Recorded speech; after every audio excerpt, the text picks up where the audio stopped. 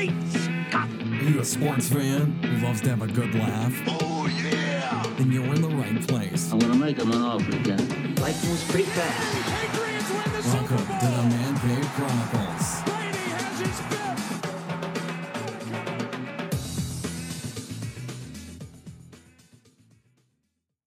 Hey everybody, welcome to another episode of the Man Cave Chronicles podcast, a podcast of talk culture where everyone has a story. My guest this week, you've seen him on Showtime's The Chi as Detective Bill Wallace, actor Brian King. Brian, how you doing? Hey, what's up, man? Thanks for having me. No problem. What's going on with you for 2018? It's been a pretty good run so far. What are we? Tomorrow's April 1st. Jeez. Yeah, it's been good. We just finished up our show 2 weeks ago was the finale, so I'm kind of coming down from all that and then getting ready for the weather to be summer. You got any plans for the summer? I mean, just be outside. I got work I got a couple of shoots coming up, and baseball's just starting, so that'll be cool. And just be out on a lake and do some fun stuff, I guess. I'm pretty boring, man. Drink. There you go. There's nothing wrong with that. So you're from Chicago. Are you from Chicago? Like, did you just move there, or are you there were you born there? I was born and raised in Chicago, actually on the south side of Chicago. And my Chicago story is kind of crazy. Of just like grew up on the south side, went to high school on the north side, and then like lived downtown, and had like I've pretty much run the gamut of creative life in Chicago, from like in college, like working at Second City in the box office to like I wrote commercials for 10 years at like one of the biggest agencies in the country that's out of here. And I did move to LA for a little while, and I lived out there for a little while, which I love. And now I get to go back and forth. Yeah. But my home base is now back again in Chicago. So you say you've been? No, that's actually, I want to go to Chicago. We almost went last year for my birthday, but it wasn't, I was trying to get to a Cubs game. I've always wanted to go to a Cubs game. But we just never made it out there. I'm guessing you're not a Cubs fan. You're a White Sox fan? Yeah, I'll answer that. I know what you're going to ask me. And no. I'm from the South Side, White Sox all the way, brother. Yeah. I actually grew up a few blocks away from the stadium, actually, which back then was Comiskey Park, but now it's I don't know. Now it's Guaranteed Rate Field or some crap like that. But yeah, man, I'm a big White Sox fan. But you definitely have to go experience that Cubs thing. You're missing it too, because they're about to just like change that whole place over there. Yeah. So go ahead. Go ahead. No, go ahead. Oh, they're redoing all of Wrigley Field and like that whole area. So it's like it's a little bit more updated. Probably when you get here to finally see it, it'll be different than it was. Yeah, they're trying to turn it into like a mini Fenway with all the shops around. Is like that Fenway. what it is? Yeah, totally. They're turning it into a Mall of America. Yeah, there's like hotels now and like crazy stuff. I mean, it's pretty cool, to be honest with you. Yeah. But you definitely got to check that out. As much as I'm not a Cubs fan, I'm a Chicago fan, first and foremost, but you definitely got to check that out, dude. You'd love it, especially if you've been to Fenway. I've never been to Fenway. Fenway is great. Like, I try to go there once or twice a year. The thing about it is, like, yeah, the park, because of the history of baseball and everything, the park is great, but to sit in those bleacher seats or like the grandstand seats, they're just so tight. Dude, that's exactly my issue with Wrigley when I go, is like you're sitting on top of each other. Yeah. I mean, it's really not. And the thing with Wrigley Field is that it's kind of like, I don't know, maybe Fenway's like this, but like Wrigley Field is a giant bar. So in the summer, if it's a 1:00 game, I mean, people are wasted, and it's usually like the younger 20s. We all went through that. That's like kind of the culture here in Chicago, where you go through a period in your 20s where you go to the day games in Wrigley and get wasted. But like the seats are so on top of each other that, if you're there now with kids, wasted 20-year-old kids are like all over you.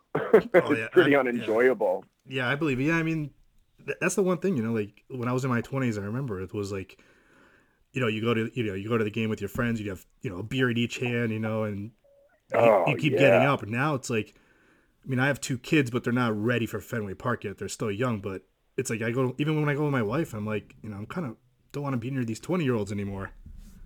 Oh yeah. I mean, like I've always like built this plan in my head because I've seen it so many times when I've been at games where I'm like, when I have kids, if I ever have kids and I'm at a game, I'm just going to be like, hey guys, like lean over to them in front of me and be like, I got your beers all day. Just don't be assholes. Pretty much. Like, you're right. don't about puke that. on my kids. Don't turn around. I'll buy your beers. Just like be gentlemen, and we're gonna have a good day.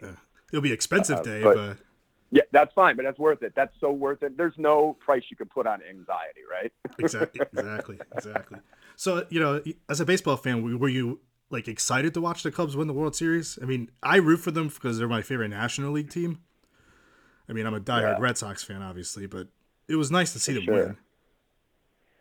Yeah, I mean, I think it's like it's a weird thing, and if my friends here, I got to watch my words here because my friends will probably listen to this eventually, and they're going to give me a lot of crap about it. But it's like, we won it in 2005, the White Sox, and it's such an amazing feeling, as for sure, as a Red Sox fan. So to watch, the city go, like, again, to feel the city be really happy about it, that was exciting, and I wasn't rooting against them, but I wasn't rooting for them. That's kind of my stance on it. But like, the moment they win, I'm not out there talking shit to my friends at all, because I don't want them doing that to me when we win it this year in 2018. But I don't want them doing that to me, so I don't do that. But the moment they won, dude, it was like tons of videos and texts like, "Hey, King, get off my lawn, we won!" And it was just like, I can't handle it. Yeah, it was kind of like the Subway World Series with the Mets and the Yankees. I don't really care for the Yankees as an organization. I respect them, but I was rooting for the Mets to beat them. Yeah, for sure. Like, I don't want to root ever against Chicago teams, but I'm not going to root for. I mean, like the Cubs are the only thing. They're like the minor thing that I just can't I can't handle. It's like in my DNA a little. But luckily, the funny thing about the whole Chicago Cubs World Series thing is that I'm not a political guy, but like they won, and then like Trump won like 10 days later. So it kind of erased the Cubs thing, which was pretty funny to watch, because it was like, holy cow, they really won it. This place is going to implode. And then the Trump thing happened, and then the Cubs thing just went away immediately. Yeah. So you're like, I was kind of laughing pretty hard that they didn't get their day in the sun with it. But yeah, because I thought that was going to be super obnoxious for a long time. But they're going to be good for a while. Oh, yeah. They have I mean, I was mad when Epstein left the Red Sox, but at the same time, that's right. He was, he wanted more control of stuff, and he wasn't getting it at the Red Sox. So I don't blame him for leaving. To watch a guy like that, like to be like so great what he did for the Red Sox, and then to see that he's actually that great, and it wasn't a one thing. You have to root for a guy like that, right? Oh, yeah. Especially when he's your guy. Like I that's what I really appreciate about it. Like that dude being so young and so badass. Like, that's really cool. Oh, yeah. He's gonna go to the Hall of Fame. Oh, for sure, dude. I have actually a funny story. When I worked in advertising before I quit my job to be, I was able to quit my job to act full time. My bosses called me into their office, and they're like, hey, we have an opportunity to work on the Chicago Cubs, and we want you to work on it. And I said, oh, no, absolutely not. I go, no, I'm not going to. I'm not going to do that. And they're like, well, we're not really asking you as much as we just did. You're working on the Chicago Cubs pitch. And I'm like, you and so I had to like work on creating a campaign or two to sell the Chicago Cubs. And, a couple of my ideas made it to the final round. So here I am in like Wrigley Field, because the offices were actually in Wrigley Field. So like where you see the big red sign is like where their offices are. So imagine like an office with cubicles, but it like winds around like a cruise ship. And we're in this office, and we presented a bunch of radio spots to them, and one of them is for the Crosstown Classic. Who do you guys play? Do you guys have like for interleague play or whatever? This year we're playing Miami and Miami. Okay, that's one of the teams we're playing for interleague play. I haven't really looked at the whole schedule. Yeah, we played the Cubs twice here. We call it the Crosstown Classic. Yeah. So I had to present these ads to them about it, and they just like started going. They had no idea I was a Sox fan, and my boss was like, "Do not tell them." And they just started going in so hard on like Ozzie Guillen at the time, and all these Sox things. And I was like, I just wanted to jump across the table. It was rough, man. So So you grew up in Chicago, and did you go to college for advertising, or did you like minor in acting? How did that all come about?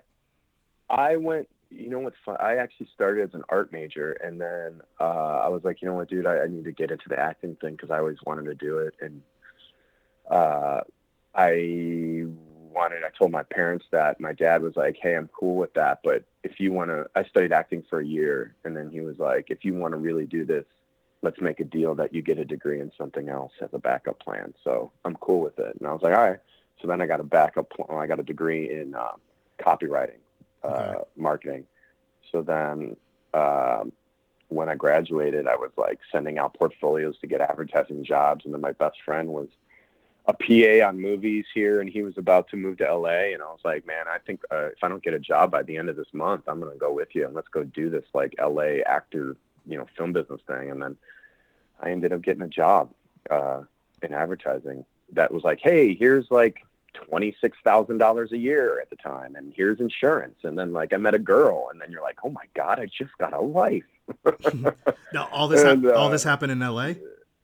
No, that happened here. Chicago, so I didn't make it. So before that month was over. So I ended up staying in Chicago, and he went out to LA for a little while. But I never, so that kind of won at the time. And then I just started inching my way back towards acting. And then eventually was just like, I gotta do this. So where'd you study acting? Like, where did you take classes? I only really studied it for a short time at Arizona State. I went to Arizona State for a year. I went to a bunch of colleges actually, which is completely awful. But I went and studied that at ASU for a year. And then I had a cool teacher there, and he was just kind of like, also like, hey, you don't need a degree in this so much when you get to LA, because in Arizona, we were in Tempe, and he was going to LA every other week to pursue, his acting, and then would come back and teach. And he's like, it's not like they look at your resume and is like, oh, you have a degree in theater. No. You're on Friends. Right. Here's a TV show. So, being at Arizona State was like being on a vacation that you're like, this is awesome, but like, when do we go home? Like it's like nice here every day. And so I came back to Chicago after a year out there, and then I got home and I went to Columbia here where I graduated. And at the time I went over to Second City. I don't know. Do you know what Second City is? I do not. Second City is like, it's comedy like institution here in Chicago where like Bill Murray and Belushi and Chris Farley and Mike Myers and everybody got their start in how they kind of like channel into Saturday Night Live. So I walked over there when I got back, and I just like asked them for a job, like being like, I'd do anything to just work here. And they gave me a job in the box office. And I worked there for a year, and I just kind of was like quiet and just kind of sat in the back of the room. And that's all improv there. Well, not all improv, it's sketch comedy, but then they do an improv set at the end of each show. That's, requests from the audience and stuff. And when you work there, you get, a certain amount of like free tickets and stuff. But back then you could go to the improv sets for free. So I lived across the street, luckily too. So I would just go to the free improv sets and just sit in the back of the room and be like, oh, cool. I want to, just sit and took it all in. So as much as training was, it was me like studying for a year and then just like watching and listening. Did you witness anybody that is now like on something going through there? At the time when, like, there were people that were like they weren't on the stage there yet. They were like, they had traveling groups that like went to like businesses and colleges and performed. And there was like Jack McBrayer from 30 Rock. And actually when I was leaving there, Mike O'Brien, who was the head writer on SNL, who has the new show, his new show is AP Bio on NBC. Okay. He was coming in there, and there was a bunch of like unbelievable people. Like TJ Jagodowski was on stage there, who was like unbelievable. He's one of the Sonic guys in the Sonic commercials. Okay. He's like the guy in the passenger seat. Yep. And then just like amazing people who like end up being writers, or you've seen them here and there that maybe aren't names, like Kevin Dorff and Susan Messing, and like it was Sammy what was her name? Tammy Sagar. Yeah, just people who like you were amazing. Maybe they didn't make it huge, but they were still unbelievable. Yeah. Yeah. Do you remember your first gig that you landed, and what was it? Yeah, man. My first gig was my first paid acting gig was my best friend's dad hired me to play Dr. Evil for a big convention for Price Waterhouse Coopers here in Chicago. I was like an idiot. I was like their son's idiot best friend who like slept on the floor all summer, like staying up playing Sega and drinking beer, and then crashed. And then the summer that Austin Powers came out, like I would just like walk around doing Dr. Evil all morning, making them laugh. And he had an idea that he wanted to spice up his big, speech at their big convention for like 400 people. And he's like, would you do that with me if we like if you wrote thing, whatever. And I wrote like this thing for his speech. And then they like, some of it was like pre-taped, and then I came out live. And the amount of poop in my pants for how many months is like unbelievable. I mean, I had no right doing this at like 19 or whatever it was. And he actually, cause they, PricewaterhouseCoopers is such a huge firm that they like flew in, they had money. So they like flew in this like makeup person from LA and like put me in makeup for like 3.5 hours. Like they literally made me Dr. Evil. Jeez. And, and then we pre-taped some of it, and then I had to go out on stage in front of 400 people, and I've never done this ever. I mean, I have no idea. I still look at that. I'm like, what, dude, what were you thinking? But I mean, for your best friend's dad, who's just like an amazing guy, and their family is that like, to trust me like that and give me that break to this day is just like crazy to me. Can you still do an impression? You know what? No. Someone asked me the other day, and when I was doing an interview for something, and they were like asking me about that, and I was like, because I think they got wind of that, and I don't think I can. Yeah. Figured I would ask. Yeah. I totally can't. No. Who are like some of your influences in the acting role? Like, who do you look up to? I think my influences growing up are like definitely like Michael Keaton. Best Batman ever. Best Batman ever, man. And Mr. Mom. I mean, like Mr. Mom. Oh, yeah. I mean, all that. Like Michael Keaton, John Candy. Man, John Candy it's such a shame he's not around. I was watching Uncle Buck the other day, and The Great Outdoors was on recently. And John Candy, man, like that guy could honestly like act. To have like his like his skills as a comedy guy, but really he's just amazing. If you ever watch a John Candy movie or anything, again, just watch what he's doing. He's so there and present and real. It's great. And that's why he's so funny. And then like Bill Murray's always been great. And, Bill Murray's probably one of my favorite actors for the comedy. Chicago role. Guy. Yeah. It kills me when I see him at those Cubs games. It's like, ugh. But he's fantastic. Right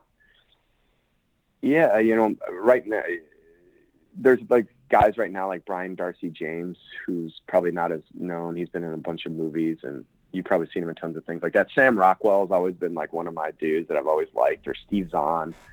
But growing up, I think it was those kind of guys. Even in high school, I think it was like, when we were because we talked about we're the same age, that like in college, dude, like even at the end of high school, like Wayne's World, Austin Powers, and then like Ace Ventura and all the Jim Carrey stuff. I mean, those are huge comedy things that like looking back are kind of like huge hits that were cheesy and overplayed. But at the time, dude, that was it. I mean, like they were everything. And that's all we did was quote and do those voices and stuff, the mask. And so I think all that also had like a huge influence on me, And this is a weird one, and I hate to even bring it up because the guy is such a scumbag. But I watched The Cosby Show like all the time growing up. Yeah. Like that show was so good and so real, and like there was like certain comedy there that was real. That like I don't know. Yeah, well, that was like a Thursday night. That was like a Thursday night thing. I think we all watched it. It was like like The Cosby Show, and then it was like Cheers and yes, yeah. The Man Cave Chronicles on Twitter at the MCC Podcast. We'll be right back. Rotoware.com. Rotoware. Big shout out to the Rotoware company. It's so goddamn comfortable. Can't recommend them enough, man. Yeah. High quality t-shirts. Shout out to Rotoware.com. You see me rocking the shirts on the videos and stuff like that. Where'd you get that? Rotoware? That is courtesy of Rotoware. It's just the highest quality of shirts. Yeah, I really like the baseball designs you got here. The shirt is beautiful. Everybody who I've talked to who has the shirt basically says they can't believe how good the quality is. Yeah, Ken, I've seen you've been getting a lot of love. You said you've been only running for a little over a month. CBS guys are tweeting out shirts. I'm seeing fantasy personalities everywhere digging this guy's shirt. I love the Run DFS shirt. It comes with baseball cards with all the different shirts on it. Rotoware on Twitter. Check out rotoware.com. Oh my God, is this shirt making love to me right now? Like, what's going on? I love this shirt. Hey, this is Keith Coogan, Brad, and the Adventures of Babysitting, Kenny in downtown Lawn, Babysitter's Dad, and you're listening to the Man Cave Chronicles podcast. Yeah, I remember Dude, that. Actually, one of my big, if I can meet him, he's like in my top 3. Is like, dude, Wings. Wings was my favorite show. Oh, I used to Wings? love Wings. Oh yeah, Steven Weber and Steven Weber. That's one. Yeah, dude. Well, Steven Weber is my dude. Like, that's the dude that, like, I can't even tell you the reason I'm an actor is because Brian on Wings. Like, that he was guy funny. was just He was like a funny guy. He was unbelievably charming and funny, and like, I don't know, there was just something about him, and like, which, by the way, they're like Tom Nevers Field is out of Massachusetts, wasn't it? Yeah, it was supposed to be out on Nantucket, I think. Yeah, but yeah, I was telling another podcast the other day that, like, when I was in LA, I had some time to myself finally, and I was just like, I'm gonna go back and watch the shows that I loved growing up and study them and see why I really liked them and what was really great about them to me. And and I went back and watched The Office all the way through, but I watched Wings all the way through, and I was just like, dude, he's so great on that show still to this day. But then I also realized that I am completely ripping off Steven Weber in every audition I have. Literally, some of my improvs are straight rip lines from Wings. Yeah, hey, there's nothing wrong with that because he's done a lot of stuff out there too. Oh yeah, a lot of cameos. I remember. Oh yeah, he's just one of those dudes that, like, I don't need to meet Tom, The Rock or Tom Cruise or anything, but if I can meet Steven Weber one day, that'd be pretty darn cool. So, well, you were saying about other shows. It's funny because, I do the podcast as a hobby on the side. So, I work during the day, and at lunch, I go home. I have an hour lunch. I go home, I eat lunch, and I start watching like Hulu. And lately, I've been watching Perfect Strangers. Oh, dude, Chicago. That's in Chicago. I know. They live in Wrigleyville. I know. Oh, Balti Bartakamus? Yeah. And it's like, you watch those old shows and you're like, man, it's like, yeah, for its time, they were great shows. They might be a little bit cheesy now, but it's like, it brings back memories of your childhood. Yeah, but they're like, you're like, I can step outside of this and see why it's cheesy, but while I watch it, it's still freaking great. Oh, yeah. Yeah. Perfect Strangers is awesome. So how did you get on The Chi? Tell us a little about that, the whole story, like the whole procedure, what happened. Yeah, it was about a year ago. It was last March, so it was about a year ago, which is still kind of pilot season. It was at the end of pilot season, and the Chi thing was kind of under the radar. I think they wanted to be under the radar with the whole thing about it. So it's actually kind of a funny story. I woke up on a Monday morning. I wasn't feeling that great. So I woke up at like 11 o'clock, which is late for me. I mean, not that late. And I saw I had a missed call, and it being like, there was a miscommunication where I never got an email that I had for that audition that morning. So in that time of year, it's crazy with the auditions, and so I missed the audition, but they said they were cool enough to let me tape it at my house. So I had to get it to them end of day. So I was like, geez, I got to memorize 8 pages of lines. I have like 2 other auditions that day. I got to get this. It was like, 12 o'clock, and I had till 5 o'clock to send it to them. And I had 8 pages to memorize and run downtown for 2 more auditions. It was crazy. And it was like a Monday. So who's going to read this audition with me? Luckily, a friend of mine got on FaceTime in LA, and I put the FaceTime next to the camera. And I was so, I think I was so frustrated with having to rush, because I really like to take my time and prepare, that like my character on The Chi is a very he's an interesting character who's not the greatest guy in the world and who is pretty dark. And so I think me being frustrated that day with it helped with that. And I self-taped it right here in my living room, which is kind of common these days. But I sent it off, was like, whatever, had a bachelor party that week in Vegas, so I kind of forgot about it. And then about a week later, my agent called me and was like, they want to put you on hold for, May through October. And I was like, wow, that's crazy. But also, like, that's a common thing where you're put on hold for things, especially for me, and I never get it. So I was like, all right. And usually there's a callback, so there was no callback. And then the following week, I was driving out to the burbs to my friend's house, and I got a call from my agent saying that you're going to play Detective Wallace on The Chi. And I was, what? And pulled over the car and got a little emotional. And then, of course, it's like the story of my life. Like, I just get the biggest call in my life.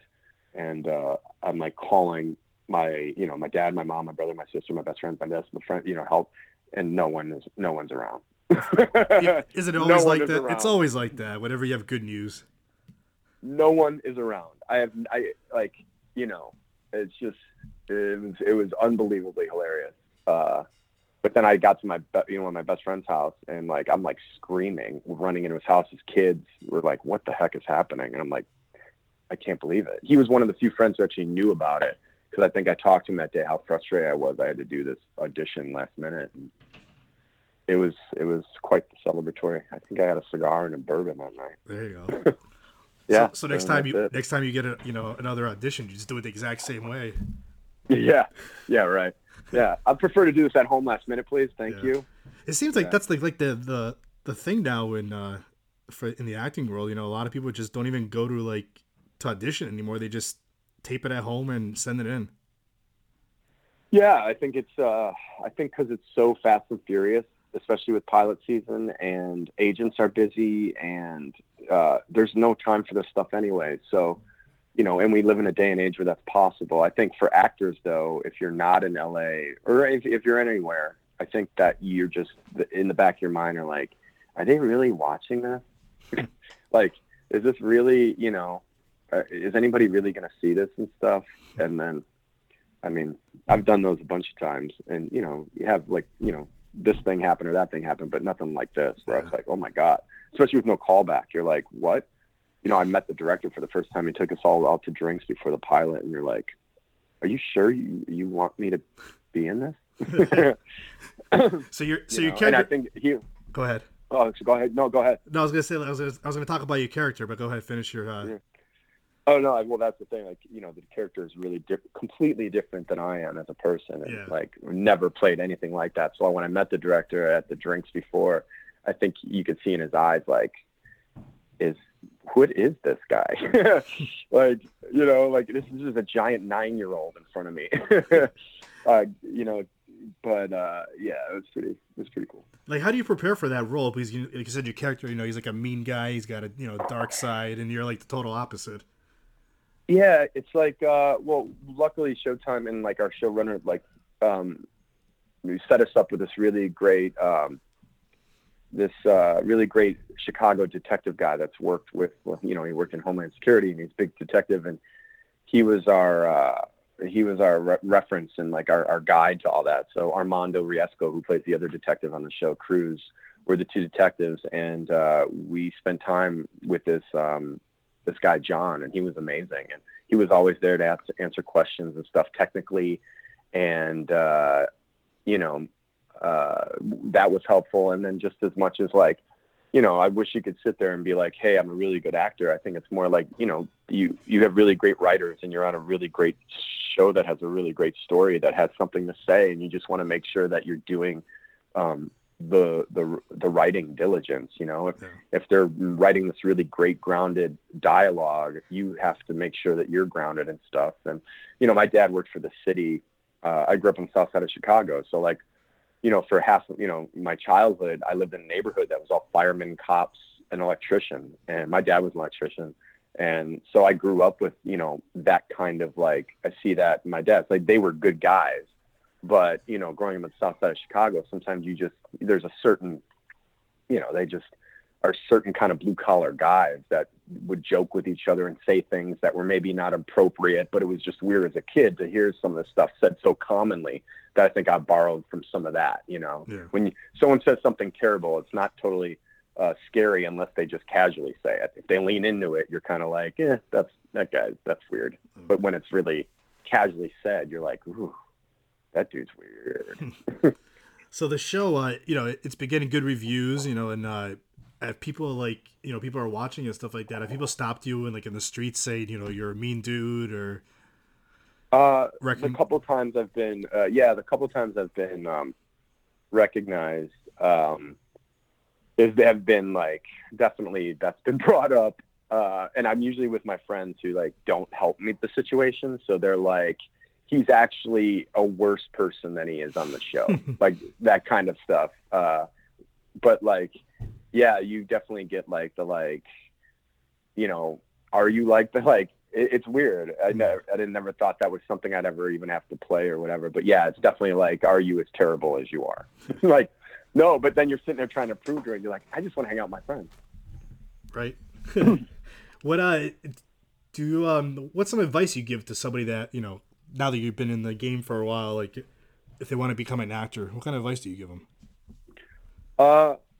I think it's just I think the problem is that people think it's a different kind of ball game, but I think it's no different than any other job wherever you want to do in your life, you have to work really hard. And if you love something and you want to make it happen, you have to work on it all the time, and you have to constantly want to get better, and you have to work really extremely hard when no one's looking, because you never know when your opportunity is going to meet up with your hard work, and that that luck and all that stuff, it all kind of hits at one time, but you don't know when. So you have to be prepared that you're always putting it in. So I think talent and all that stuff, that's part of it, but the hard work part is the part you can control. And I think that in life that we just get really frustrated with things that are out of our control. So just control the things that you can control, which is your work ethic and being the hardest worker out there. I may not be the best actor, but I will outwork you every time. Yeah. And there's nothing worse in any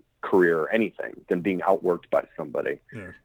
But at the end of the day, at the end of the day, I'm talking about playing a bad guy on TV, and I get recognized sometimes, and that's super cool. But you also have to have the thing of hey, they're doctors who save lives and teachers who make not much money, and they're super more important in this world. Yeah. So you kind of have to have perspective too. But.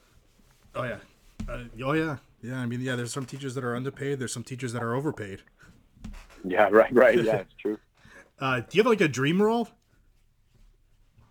Man, no. I mean, I don't have a dream role. I don't think. I mean, I would love to get into one of those Marvel movies. That would be pretty awesome. Oh yeah. Especially the way they're going right now. 6. Oh yeah. I mean, the Star Wars, that kind of stuff is the kid inside me. Love to be in those kind of things, which will never happen. But I don't know. You never know. But no, I like doing things that maybe are.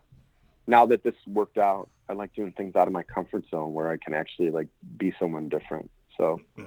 It's funny when you said the kid in you, because earlier today I was out with my wife, and she's looking at me she was like, "Why are you smirking?" I was like, "Do you know who I have on the podcast next week that I'm recording with?" And she's like, "Yeah, it's Robin from Burt Ward." And I was like, "You don't get it. I get to talk to Burt Ward next week." God.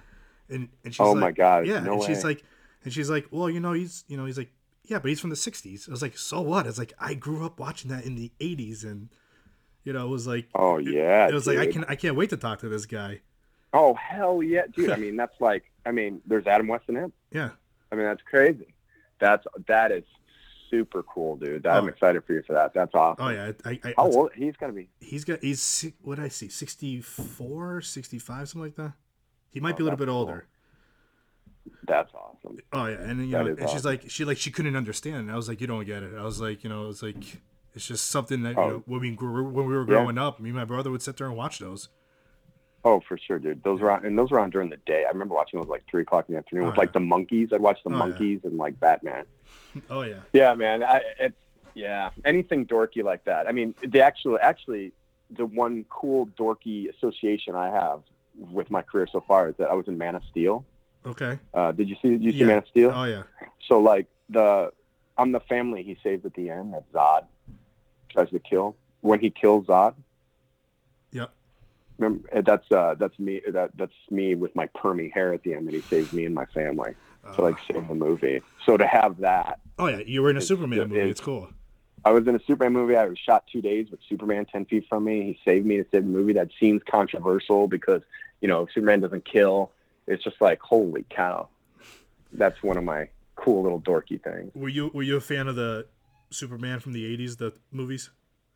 Oh yeah, man. Yeah. I mean, not like I think I kind of lost interest after Richard Pryor showed up. Yeah, I think everybody did. Yeah, that was actually on 2 nights ago. Yes, Superman was definitely Christopher Reeves. I remember I always get super freaked out when Margot Kidder, her car was getting like the dirt was filling it up and like that earthquake was happening. So I always get super freaked out. Yeah. And I know, we mentioned earlier Batman and Michael Keaton. I mean, like for that time, Michael Keaton was he was a great Batman, but like, Christian Bale took it to another level. Oh yeah, man, for sure. Those